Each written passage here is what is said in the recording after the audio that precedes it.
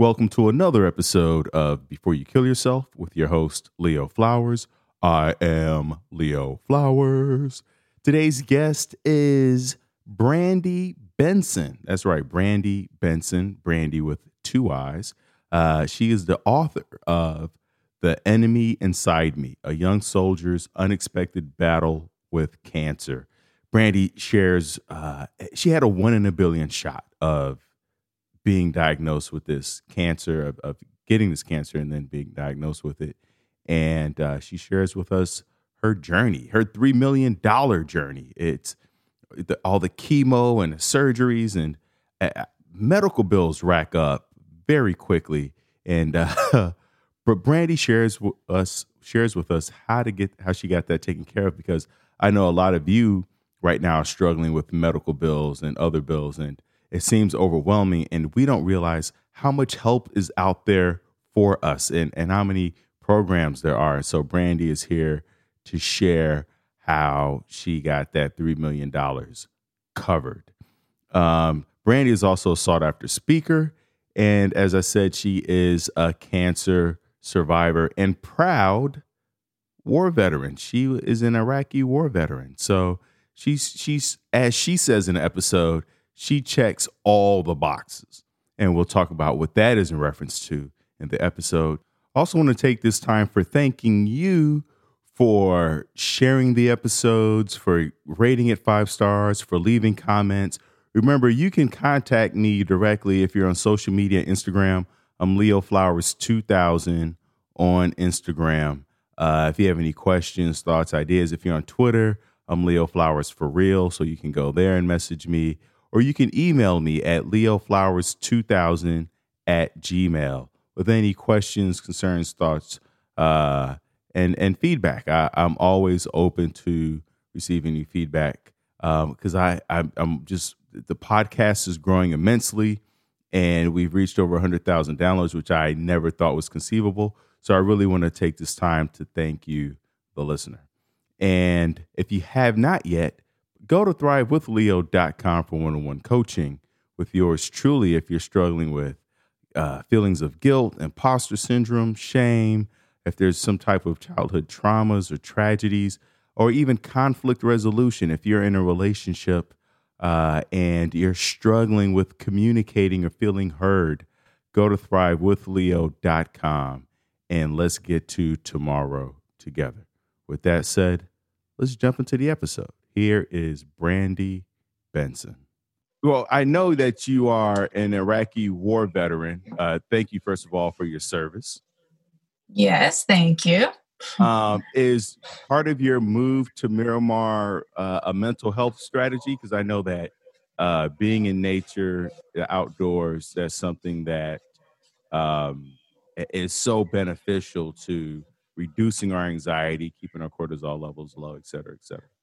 Right. So I wouldn't say that was the main reason, because in Savannah, there's tons of trails and there's places to like do small little hiking things. So there's lots of nature. I think there's more nature in the area I came from versus over here. This is a lot more, I don't know, like industrialized, a lot more homes. There's not much land, but the beach is over here. But there was also a beach in the Savannah area that I lived in. But we moved because we wanted more opportunities and a bigger city. And I was just so tired of staying in Savannah. I'd been there for 11 years and I felt like I had grown out of the city. So it's just time for me to branch to something newer with bigger territory.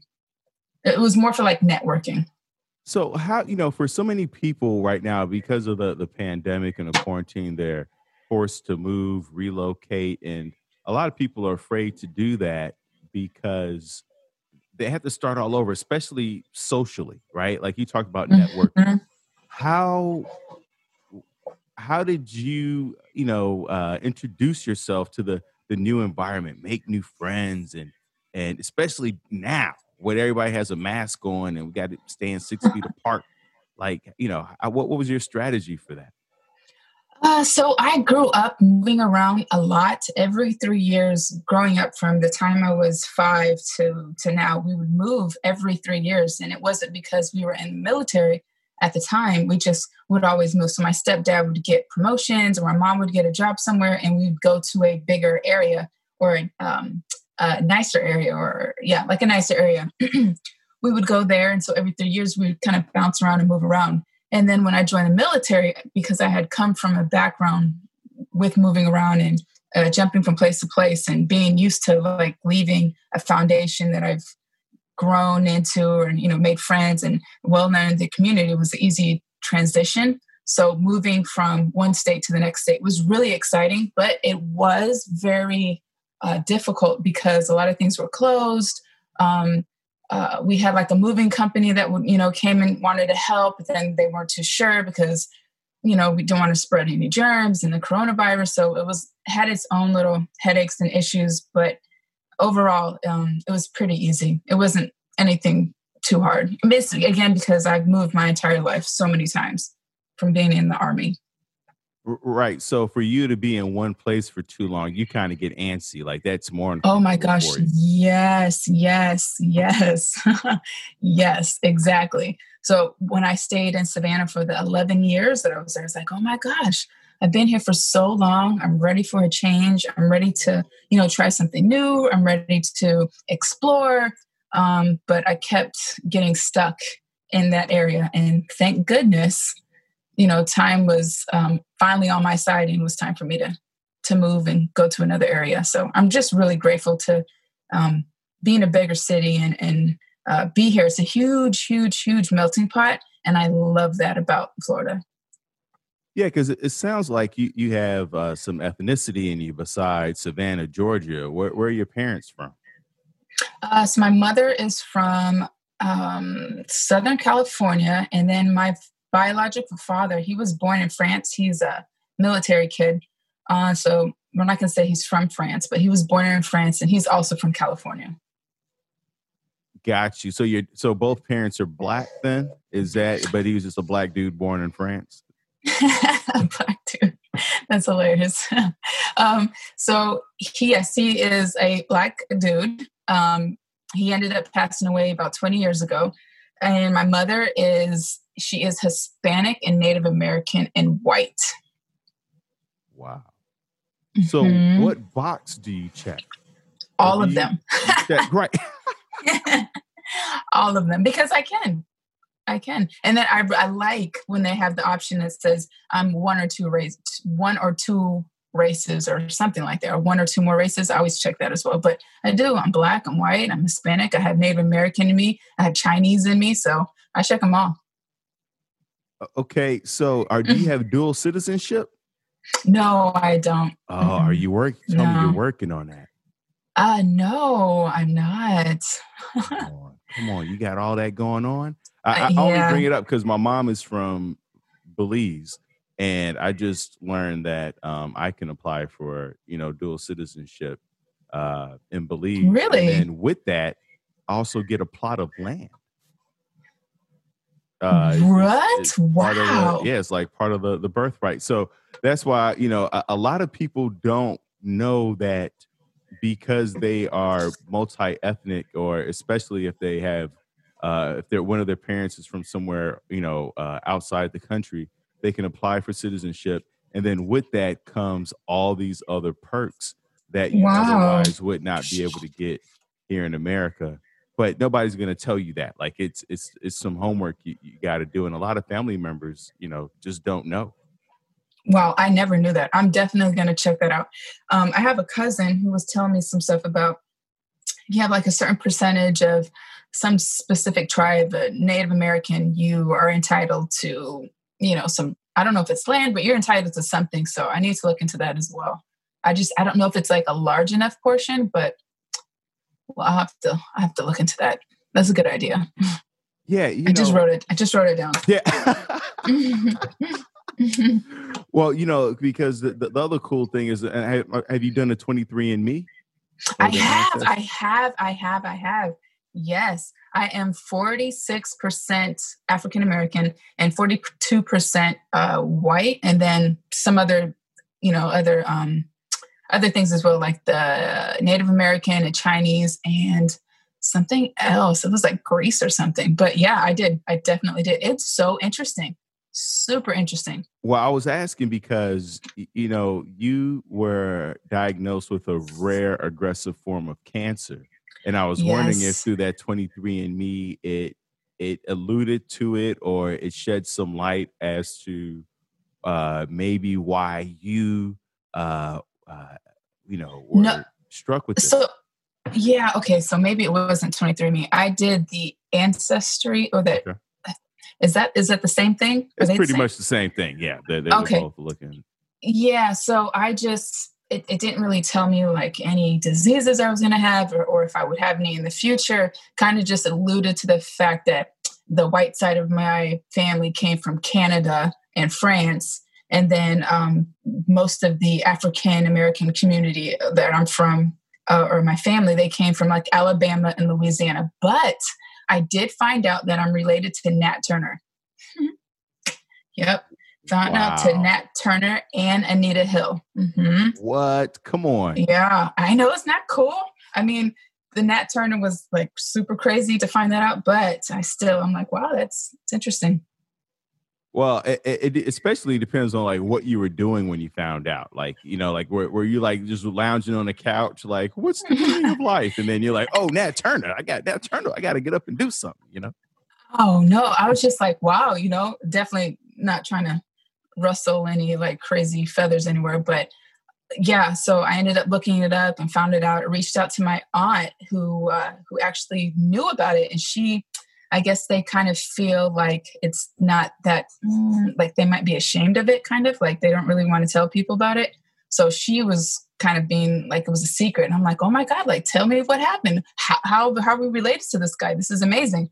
And then I started watching the show since I originally didn't know too much about him. I just knew he was, pretty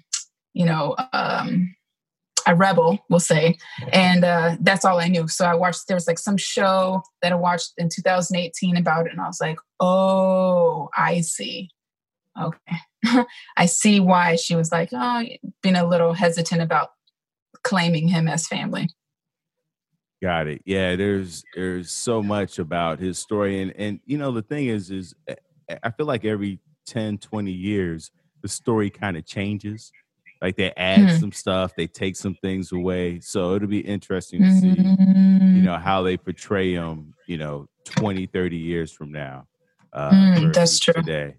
So, but so can you tell us more about this aggressive form of cancer that you had? How old were you and how did you, manage that? So I got diagnosed with Ewing sarcoma cancer, which is very rare and aggressive cancer. About 12,000 people worldwide will get this type of cancer, Ewing sarcoma. About 6,000 of them transition and they'll pass away.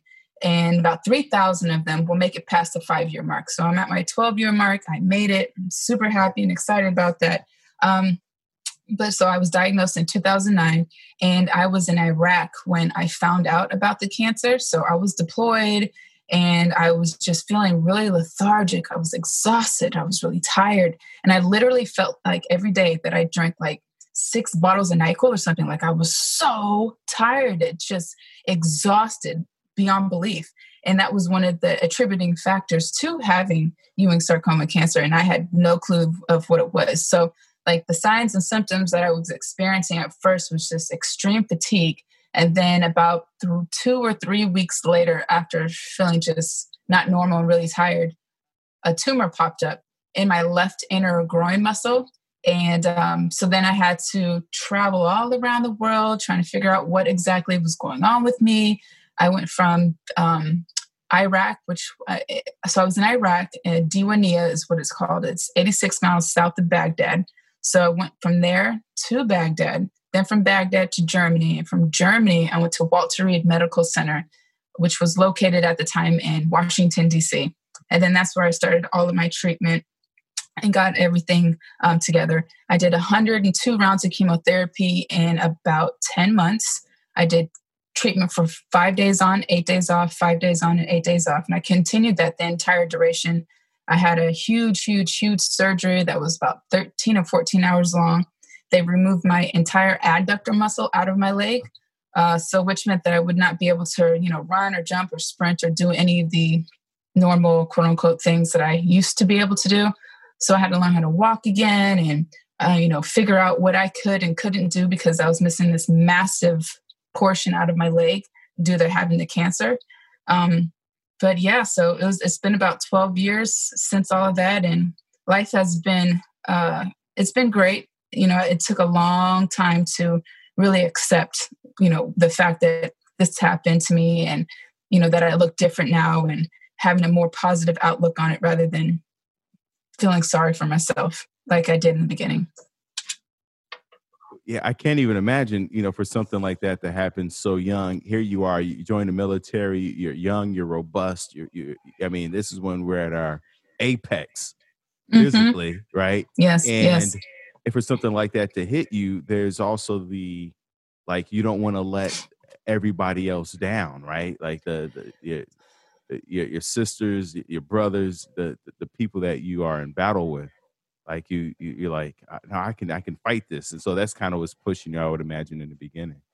Yeah, I couldn't believe that it was happening. So again, with sarcoma or Ewing sarcoma, that type of cancer happens to young boys. So it's young, they're young children from like 6 to 14. So that made me feel like, I don't know if this is correct or not. Then it happens to Caucasian little boys. So I am in my 20s, like almost late 20s. I'm 24. I am African American and I'm a woman. So when they initially told me what the diagnosis was, I was kind of like, I don't know if that's correct. So I was in denial for quite some time because how could this be? I don't fit the profile of what it is that they're saying that I have. That completely makes sense. And then you're like, and then I would imagine you kind of feeling like, what did you do to deserve this? Oh my gosh, right? I know. Yes, yes. And I kept thinking, oh my God, of course I was crying. I was sad. I was depressed. I felt hopeless. All the feelings of being overwhelmed and, pity for myself and sorry for myself. And I literally thought, oh my God, this must be like my karma. Like I have been such a terrible person. Like this has to be the reason why this is happening, and that my mother's going to watch me die. My sister's going to watch me die. Like I was so distraught. I was so upset, but I literally thought that I had done something to deserve this. At first, I thought that it was like my fault. Like I brought it onto myself somehow, which is not true, of course, but that's how I was feeling years ago. I was just talking to a friend the other day about, I went to a Catholic school as a kid, and Catholic guilt is real. Even though I'm not Catholic, you're still receiving the messages of good and bad. And the downside of one of the messages is that when you're good things happen to you. When you're bad things happen to you. What religion were you raised in, and how did that play out? Christianity. So I definitely thought I had done something wrong. Like you treat people with respect, you treat them good, and whatever you give out, you're going to be receiving that. And so I just thought maybe I was being a bad person. Maybe, I couldn't understand why it was happening. And then I didn't know that cancer could strike at any time. I thought cancer happened to people who were older, much older, or they were very unhealthy and they smoked and they drank and they had really bad habits. So I was at the top of my game. I'm really in shape. I'm really young. I'm healthy. And I'm a great person. I'm not going to brag or anything, but I was, I am and I was a pretty selfless individual. So for this to happen to me, I couldn't understand why it was happening. Then I was questioning God and, thinking like, I must have just been a terrible person and I'm being punished. And this is my karma. And this is what I get, because I don't know. I was really just trying to make sense of everything and wondering why it was happening to me. And if there is a God, like, why would God let this happen to me? And not only me, but my family. My family has to watch me go through this. And this is trauma for them as well. Absolutely, because they're worried about you. And there's also a financial component to all this. It's not just a we didn't just lose an adductor. We're about to lose some money over this. I can't imagine. I can't imagine the financial stress that compounded everything else that was going on. Yeah. So with that, so when you're in the military and you get something wrong or you're sick or something happens, they cover the costs. So my treatment rounded up to about $3 million. I had surgeries. I had 7 surgeries that year. I had endless amounts of chemotherapy. I had, what else did I get done? I had different psychology and different appointments. I had a dietitian. I had physical therapy. I had everything in the book you can name to like bring me back to optimal health. But all that was paid for and all of that was covered because I was in the military. So we didn't have to feel the burden of the financial distress or anything like that.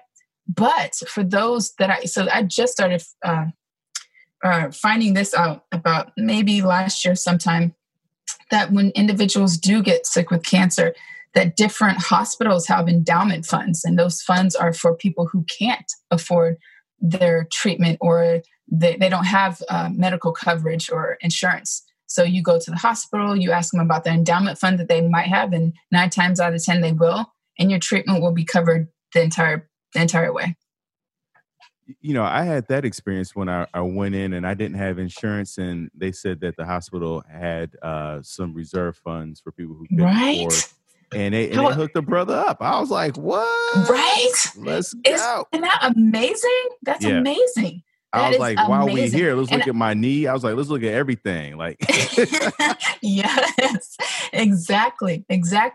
And I feel like people should advocate that. People need to tell people there's these resources out there that you don't have to die of cancer or die of any disease or whatever it is, that there's these programs that have money reserved specifically for this event, for these individuals. I didn't know anything about it until last year, but now that I do, I make sure I tell all of my friends and anybody that reaches out to me about having cancer or sarcoma and they don't have insurance. I definitely let them know that there is some resources and monies available to them. I've come to realize that rich people are rich, not just because they make money, but because they know where the free money is. Yeah. They know all of these loopholes and endowment funds and they don't have no problem asking for it.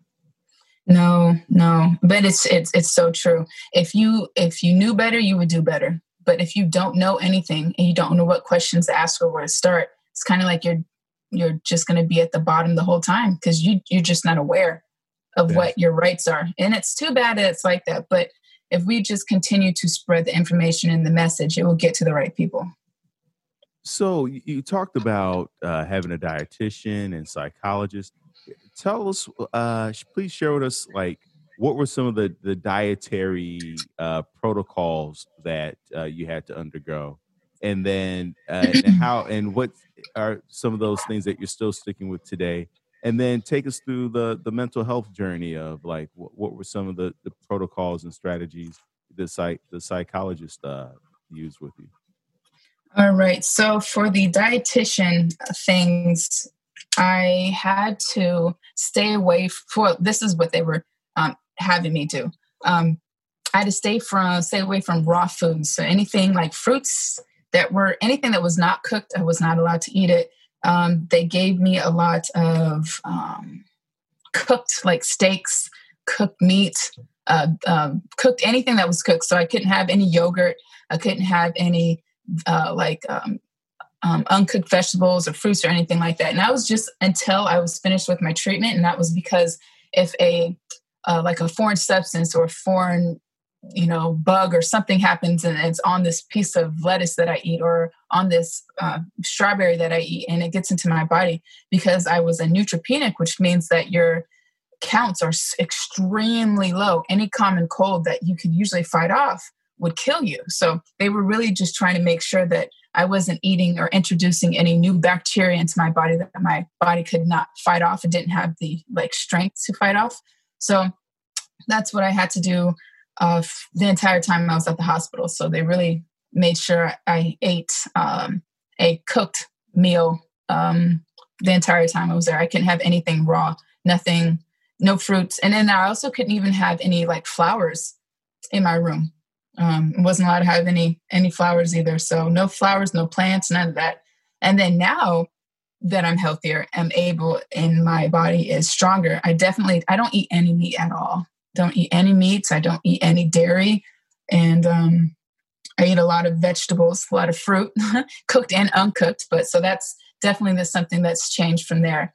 And then from like a mental health capacity, I had a psychiatrist that I would speak to at least once a week. So at first when I was doing it, I kind of was embarrassed about it. I didn't want to talk to her about anything. And I felt like it was a waste of time. And then as time was going on, I kind of looked forward to talking to her.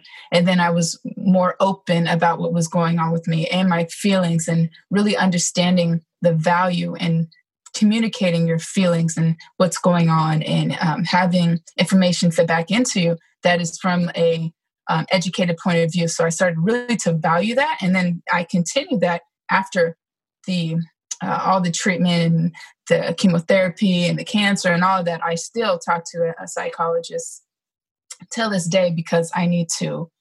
It's just, I feel like it's good for me mentally, mental health wise. It's something that I feel like it's beneficial for me now.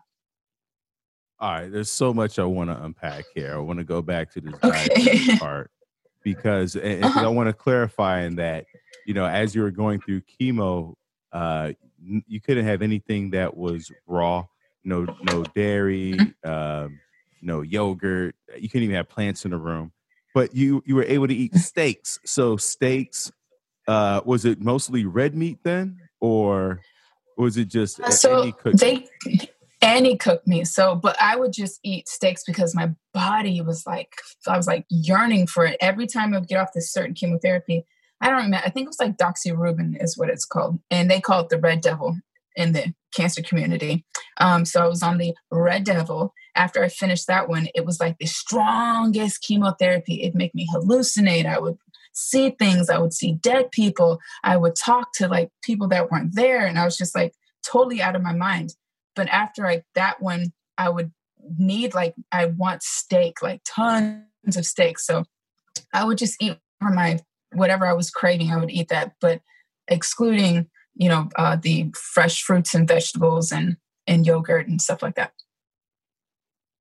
Okay. And then what I guess what I'm finding fascinating is that it was the red meat and the steaks that got you through it. And then when you got healthy, you're like, no meat, no dairy. Yeah. So talk us through that thought process. Okay. So as I've healed, I've just realized that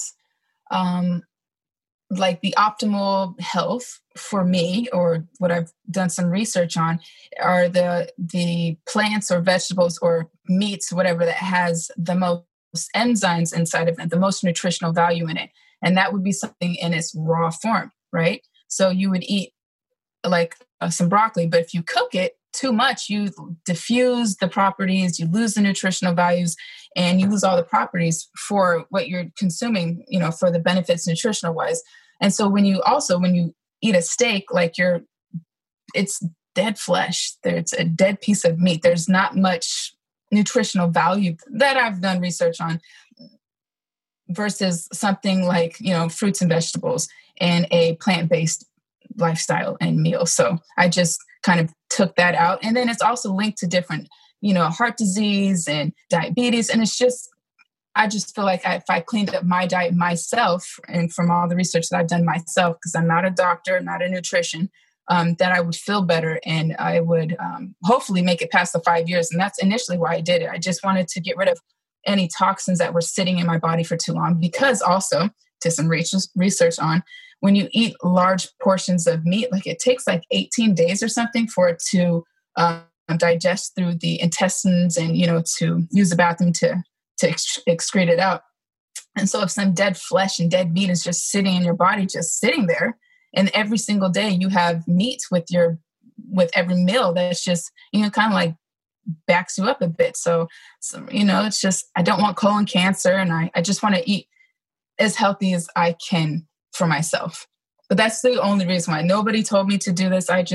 That's my personal preference. And the reason why is just, it makes me feel better.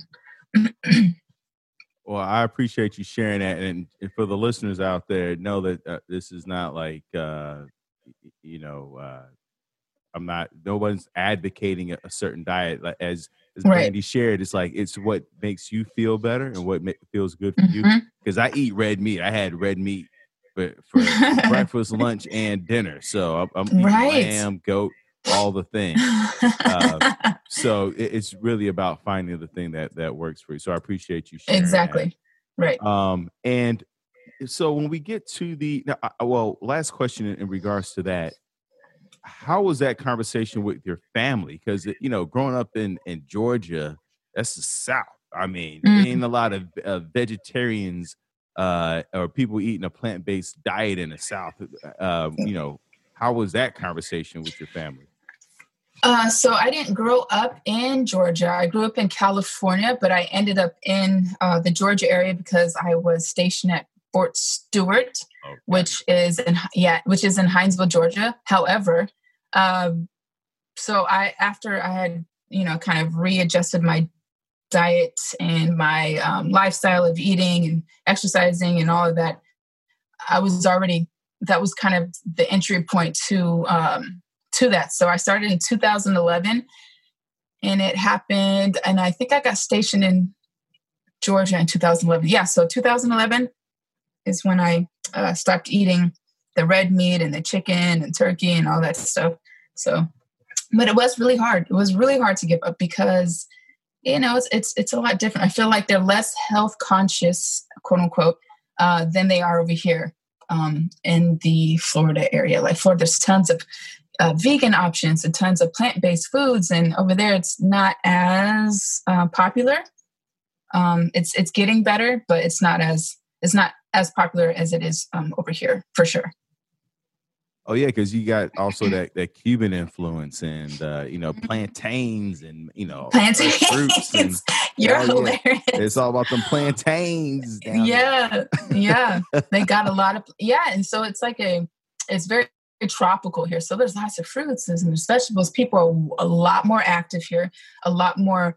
I don't want to say they're vain. They care about how they look a lot more here than they did when I was living in Savannah. Like people are they're at the gym over here. They are like dressed head to toe, makeup, everything on. I'm like, wow, this is crazy. But they're in shape. Their hair looks luxurious. I'm like, wow, this is completely different than where I came from. But I love it. I think it's great. I love it here. The hair is luxurious. I love that. It is. It's like they just look amazing here. It's like, wow. It's total different culture than the southern Savannah area, Georgia area.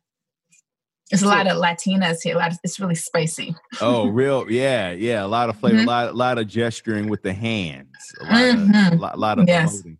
So I mean, which I would imagine may have helped the emotional process, because you talked about going to therapy to express your emotions and share your feelings. And, when I think about the Latin culture, they're very expressive. They have no problem sharing all the feels with you. That's so true. That's so true. But I haven't made too many friends out here just because of the pandemic and things are going on. So I'm not really talking to too many people, but, I see them talking with their hands. Of course. So what are some of those strategies? Because so many people are struggling in relationships and friendships or in terms of communicating emotionally. When you talk about that, give us an example of what that looks like. Expressing your emotions or getting in touch with it. Were there some strategies or tools that the therapist gave you? So journaling has really helped, and I still keep a journal. I keep a journal for when I was at this like dark place, or because I was not very happy with how I looked, because after chemotherapy and treatment and all that, like I've been stripped away of like all of my physical health, what I look like, my identity. So I kind of now I'm just this, really sick individual, and I feel really weak. But so she had me have a gratitude journal. So I'd write down what I'm grateful for, and um, just what I was going through, and just writing down how I was feeling. So I always say, if you want to get out your emotions and you don't want to talk to somebody, you can write it in a diary or a journal. You can hire somebody, a psychiatrist, to talk to. And you don't have, maybe it could be telemedicine, like it doesn't have to be in person. Maybe if they're not as open when they're in front of some people, because some people they don't feel comfortable with being vulnerable at all. So if you're over the phone, it's kind of like you still have something to like mask what's really going on, but you can still speak on what it is. Like they don't have to see you. So getting some therapy in, what else? Going outside, getting some exercise, moving around, having a clean diet. You'd be so surprised to know that what you're eating and what you're drinking plays a huge impact on your mood and your like overall health. Somebody who has a really poor diet, they don't get good sleep. They're not exercising correctly. They're not involved in with communities or different sporting events and stuff like that. So just being aware of what you're consuming is also very important. So cleaning up your diet, getting a journal, writing stuff down, and speaking to somebody, or even trying to belong to a community. Some people feel like I did at first when I was going through my cancer experience, that I was the only one in the world going through this, sarcoma, and there was nobody there. In hindsight, there was many programs that I could have reached out to. I just didn't know about them. And that would have gave me a better sense of ease to let me know that, I can beat this. And there are individuals that I can talk to that have been through similar situations that would let me just feel better, just in general. And I wouldn't feel so alone. So finding something to belong to and opening up is also really important as well, just to the health and mental well-being and the survivorship. And those resources really helped me along the way. And I still use them. Yeah, I can tell how important community is to you, and connecting with others are to you. Is that part of why you joined the military? Because that's not it's an atypical move for most women. Yeah, so growing up, I was extremely athletic. I played on the Olympic developing programs. I played on AAU, CYO, select teams for basketball and soccer and stuff. And so growing up, my goal was to play on some sort of collegiate level, or maybe for the Olympics or some sort of something. I want to play on like a grand scheme platform with some sort of sport. So I joined the military, of course, to defend my country was the first one. But the second reason was to play on the All-American team. So I joined the military to join a team, to play on the team, to make the team. And I had spoke to one of the coaches that were there, and, I kind of did like a little baby tryout with them, and, kind of like made it on the team, but I wasn't able to fulfill that because my unit had just got deployed. So I was instructed to come back after my deployment was over.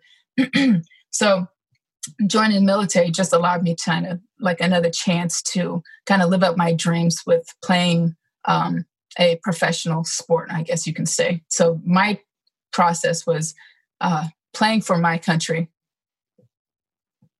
I like that, playing for your country and fighting for your country. That's a beautiful thing. That sounds like a book title right there. Oh, that's a good idea. I'm writing a lot of stuff down. Thank you.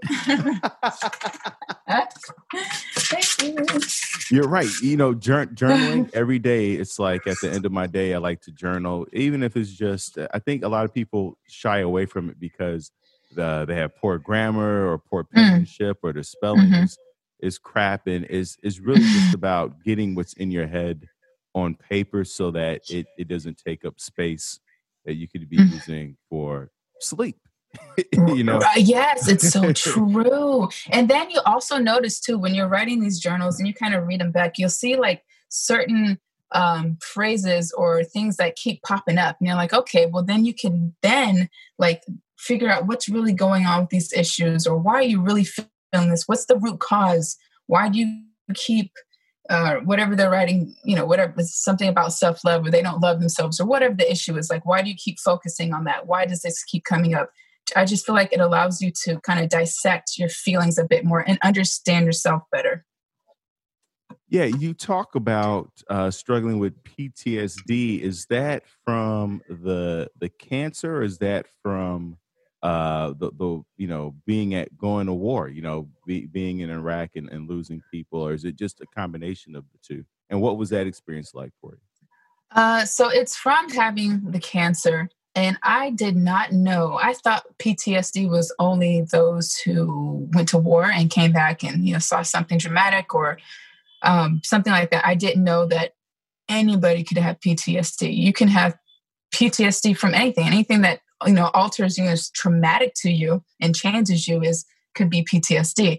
So I got it from, or I have it from cancer. So I would make friends with people on the ward, and each an individual person that was there, they would die. That just tore me up. The people that I would try to confide in, one minute they're okay, the next minute they're not. So I literally just watched people that I was close to just wither away one by one by one. So that really messed me up. And then just in life now, anytime I'm sick, I always think I have cancer again. And it's only because when I was diagnosed in 2009, I was so oblivious to it.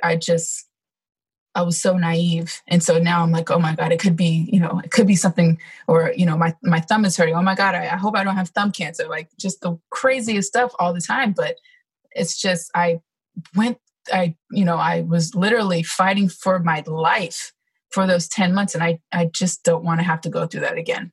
So I have to make sure that I'm very aware, even if it's sometimes, causing me really bad PTSD or anxiety, because I do take medication for it, but it's just part of the survivorship, so I'm just glad to be alive. Right. So do you have a sleep protocol? Because I know a lot of people who struggle with PTSD, it can wake them up or prevent them from going to sleep. Are there sleep routines that you have? So I don't want to say sleep routine, because sometimes I don't follow it, but I don't bring my electronics into the bedroom, stuff like that. I had to go through a whole sleep hygiene process years ago. So they kind of taught me why I wasn't really sleeping well, but I do wake up in the middle of the night and I'll be sweating profusely. And, I'll wake up and I think I have cancer again, or, or I have just weird, just strange dreams that's basically surrounded with being sick and it reoccurring. I have dreams like that all the time. All right. So we got to go through the sleep hygiene, because a lot of people out there don't know what they're doing that could be interfering with them getting a good night's sleep. So spare no detail. What did Marie Kondo do? And Marie Kondo. Well, this is what Marie Kondo did. So of course, you don't want to be drinking any alcohol before you go to bed. You don't want to have an extremely full bladder where you have to keep getting up and going to use the restroom. They say that you're supposed to eat 2 or 3 hours before you go to bed, but that doesn't work for me because I wake up starving all the time. Not having your electronics in the room. And they say to have the room pitch black dark. And that's supposed to help. And it does, it helps me. But sometimes I am so thirsty or I'm so hungry and I can't stick to those protocols because it's just impossible. I have to eat. So I eat all the time. Yeah. So the eating part and the not drinking any water for 8 hours is impossible because I wake up thirsty. So, but those are the sleep hygiene things that they told me not to do. So no eating, no drinking alcohol, no having energy drinks throughout the day. You're supposed to stop having them at 12 o'clock so they can filter through your system. So by the time you are going to bed at 8 or 9, you've had at least 9 hours for it to kind of filter through the kidneys and all of that, and you can flush it out. I love that. I appreciate you sharing that. I've stayed away from caffeine. Even if I have a cup of green tea, it jacks me up for about 2 days. Really? Oh yeah. Wow. I can't have I'm sensitive. I'm very fragile. Oh yeah. I'm very fragile. Yeah. I can't none of that. Wow. I even there's just certain TV shows like Narcos and Ozarks that get your heart rate Mm, going. I'm like, I can't do that. Not that's before true. bedtime. I can only That's watch those true. before noon. That's true. That's so true. Yeah, watching what you watch at night. That's so Yeah, true. I watch kids TV shows at night and then adult shows in the morning. I don't know That is who so funny. I don't know who thought to put it the opposite, but Yeah. That's interesting. So, what kind of kid shows do you watch at night? Coco Melon, come on now. Oh, Coco okay, Melon Coco on Melon. Netflix, but what my favorite show is Scooby Doo. Really? Oh, Scooby Scooby Doo. Doo, and then with the holidays, all the Charlie Brown, Yes, Charlie Christmas, Brown. Thanksgiving, all of Yes, that. yes. I'm here for all of it. So, That is good stuff. but Very YouTube, nostalgic. great apps. That's exactly what it is. It's like, especially during this time where I can't go home and visit my family and hang out with my friends the way I want to. You get lonely, and so to find those things, whether it's a 80s playlist, R&B playlist on I Spotify, love it. right? Yes. Yeah. Jodeci, man. Oh yeah. I love Oh, forever, my lady. yes. Now I can't air this because Come and copyright. talk to me. Yes. I love it. I love them. Now, so let me ask you, speaking of Jodeci and slow jams, because I remember making those, I was like, oh, yeah, I'm going to make this and give it to my girl. She going to. Yeah. I would have, is there, having struggled with, going through cancer and then, coming out of the war, coming out of the military, does it make relationships a bit more challenging? Or is that a non-issue? I don't. Okay, so after surviving cancer, it has definitely changed me to the core of who I am, and then how I deal with individuals. So therefore, yes, the relationships. It's made me value them a lot more. I feel like I have really put a hyper focus in the people that I love and my friends and family. Like I always tell them how much they mean to me, and make sure I'm, nice to them. And because you never know what's going to happen. You don't know if someone's going to get in a car accident tomorrow and you had a fight with that individual and they pass away, or God forbid somebody gets cancer and they're going through some sort of struggle and battle. So I always just try to make sure that I'm being the nicest that I can be, of course with boundaries, but it's just made me so much nicer, so much more empathy and sympathy towards people, because I definitely lacked that before I was sick with cancer. But from like a military standpoint, it's definitely made me more aware of the diversity factor in life. And so I'm able to communicate with people from all different spectrums around the globe. I'm able to work in different environments, different cultures. I feel like I'm more versatile when it comes to the workspace or the workplace than I was prior to joining. I'm glad you brought that up, because I think that a lot of people don't realize that when we talk about culture, we're not just talking about black and white. We're talking about socioeconomic culture, Exactly. East Coast, West Coast, Catholic, Yes. Jewish, like they're hip hop, I when I was growing up, it was all the kids were wearing black and listening to it was like not Anthrax, but but it was like, it was just the gothic style was in Really? with the Doc Martens, the black Doc Marten boots, and Wow. wait, how old are you? Where are you? I'm 36. Where are you from? I'm from Chicago. Oh, okay. Yeah, so Got it. rave music, that was a big thing, but I wasn't into all. I was like Barry White, Marvin Gaye, Calypso. I was an old soul, John Coltrane.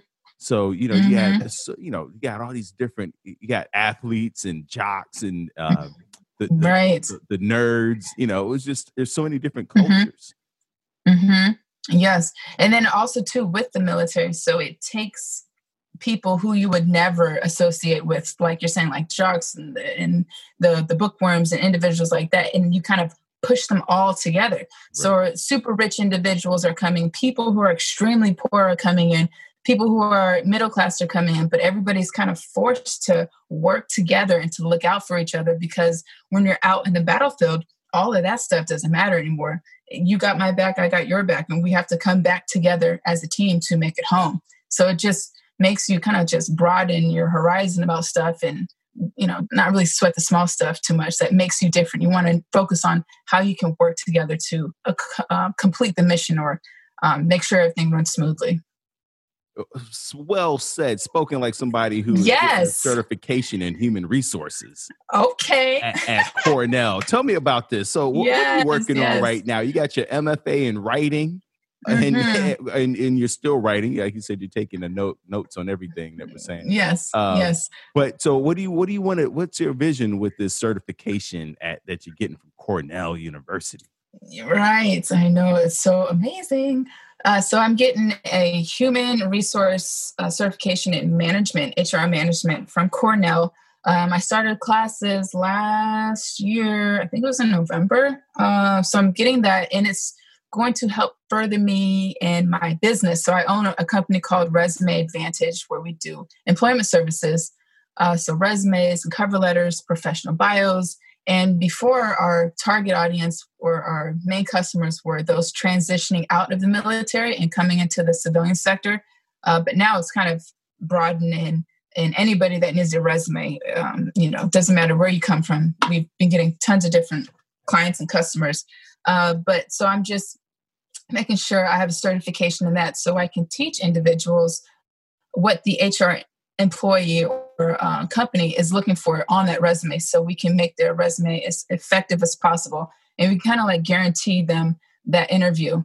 And if they do want other resources or other services, like prepping them for the interview, we also do that as well. But I just feel like if I'm able to make myself like a one-stop shop, and also offer workshops as well, just teaching people how to write the resumes and how to communicate your value, just feel like I'd be much more effective to the community that I'm servicing.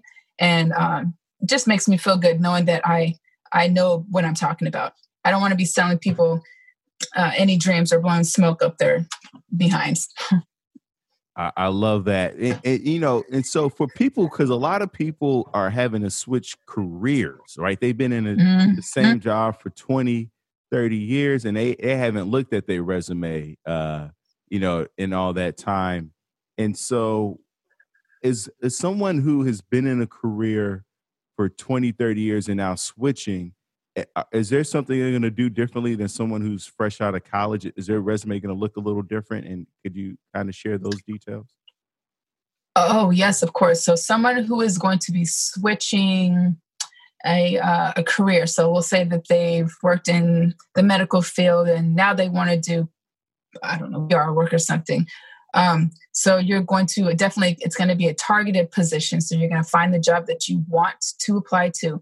And we're going to accentuate all the aspects and abilities that you can do for that job. So all of the experience that you have that can relate to that new position that you're trying to apply to, we're going to cater it to that specific job.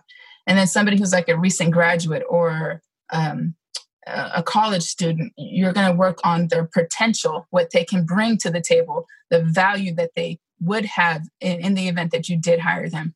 So you want to just focus on how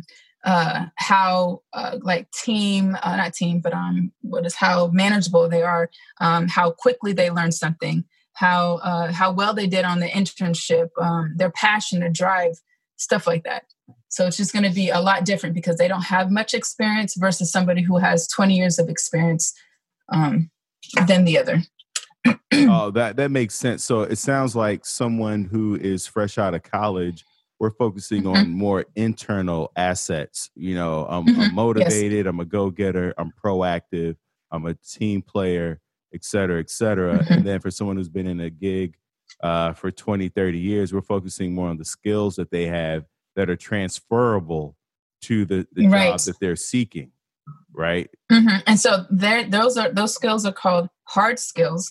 Those skills are the ones that you've learned, that you've studied, that you've not tangible, but tangible, versus soft skills, which are like internal. attributes that you can present to the company.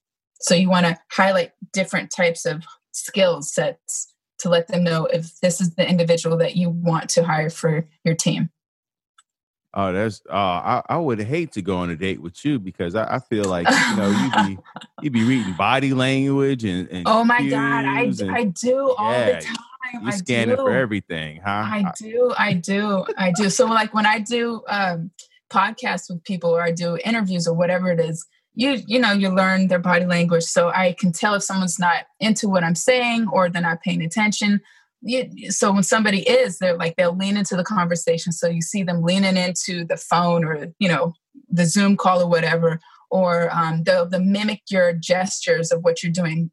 So it's just showing them that they're into what you're saying. So I make sure I look and see what they're thinking and like how it's going. And so it helps me pull back, or it helps me understand if I'm going on too long about something, because it's just, I don't know, just like little cues I need to pick up on.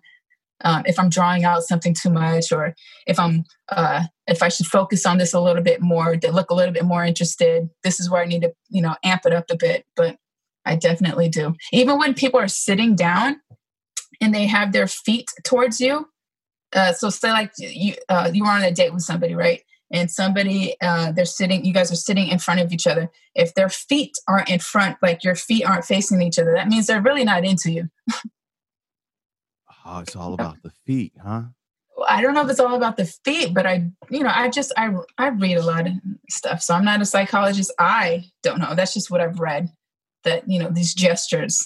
I've read the same thing. The feet, the hands, the eyes, all these things, how often they touch you. Yes. How many times they say I versus we versus you, all these little subtle. See, I know, but here's the thing: it's like a lot of people got like hip issues too. So sometimes they feet turned a certain way because that's true. They got a missing adductor or something. You know. Yeah, true. That's so true. Everybody has a specific certain situation. Yeah, true. But it's fun science though, because there is some science to it. There was a show talking about lie detector tests and how lie detector tests don't detect lies, they detect tension. So if you're lying about something that you wholeheartedly agree with and align with, like say if I killed somebody or murdered somebody, I'd be racked with guilt. Versus if I'm a U.S. soldier and I'm killing someone to save lives or to protect the country, there's going to be zero tension in my body. I'm backed by the military, I'm backed by the country, I'm backed by my family.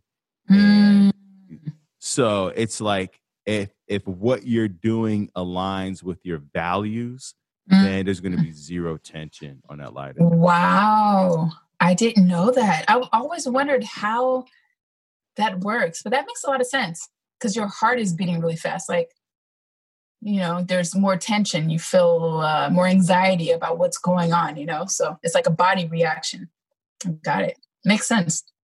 So Brandii, are there any blueprints or strategies for people who are, struggling with the enemy within or without that we haven't discussed that you'd love to share? I would definitely say don't make any permanent decisions on temporary feelings, circumstances, situations, or events. The pain is not going to last forever, and there's no need to do something that's going to be, set yourself up for failure in the future or hinder you some way. Yeah, because when you were struggling with PTSD, I mean, you're still struggling with it on some level, but when you're at your low of lows, did you think about ending your life? Would that cross your mind? So I never thought about ending my life with cancer. Like I've had some breakups and I felt extremely, extremely depressed about some stuff and thought about some, some crazy, unlogical things, we'll say. But for like cancer, no, nothing for cancer. I literally wanted to do everything I could to stay here on this planet. So ending my life for having cancer was definitely not anything. However, going through like a really tough breakup had produced other ideas before.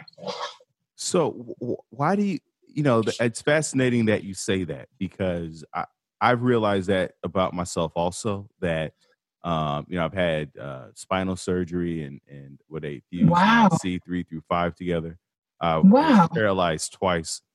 And in those moments, I've never wanted to fight for my life more.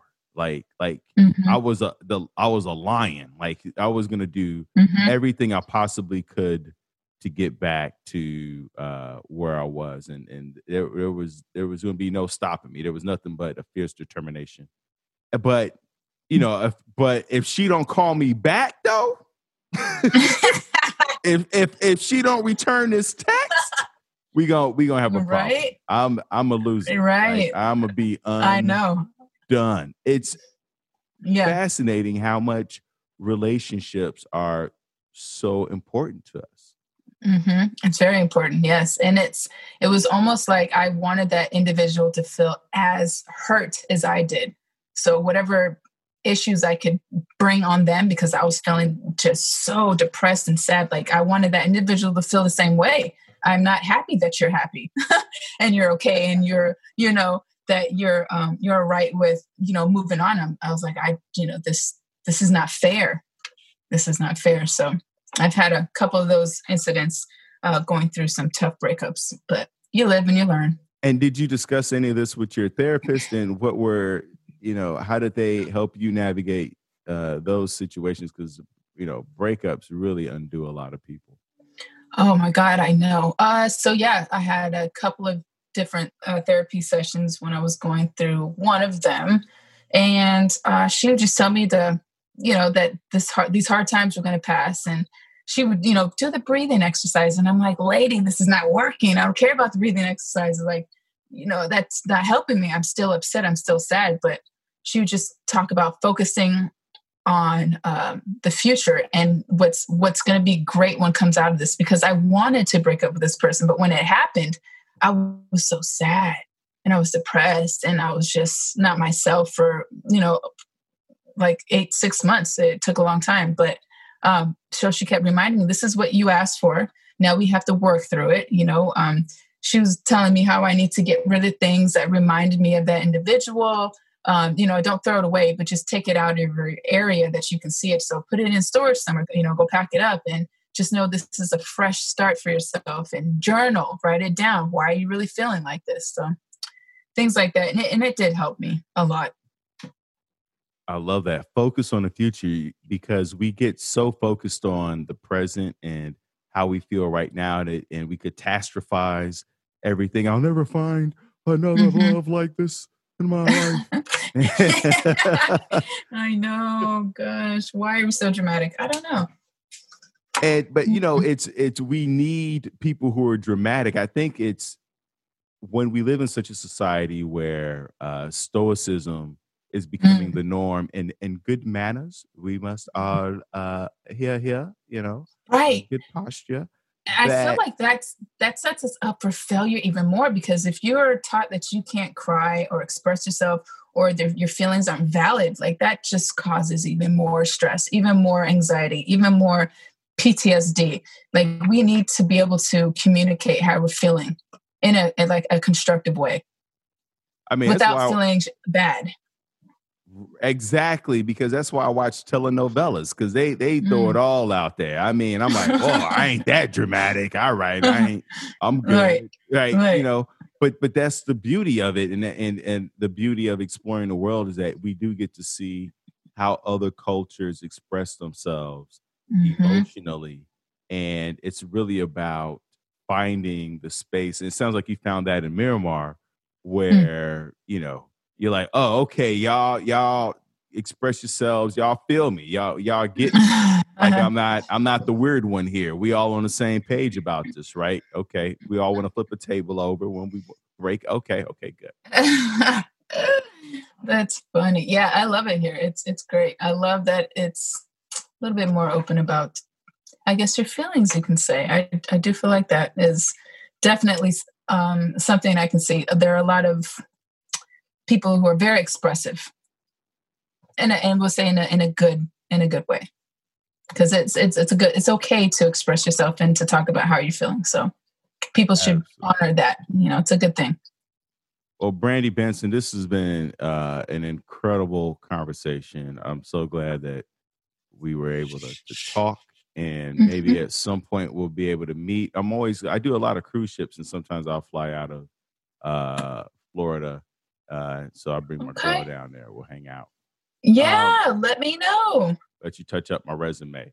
Yeah, I would love to help you out with the resume. I'm telling you that piece of paper, it can change your life dramatically. It really can. Absolutely. Tell the people where they can find you.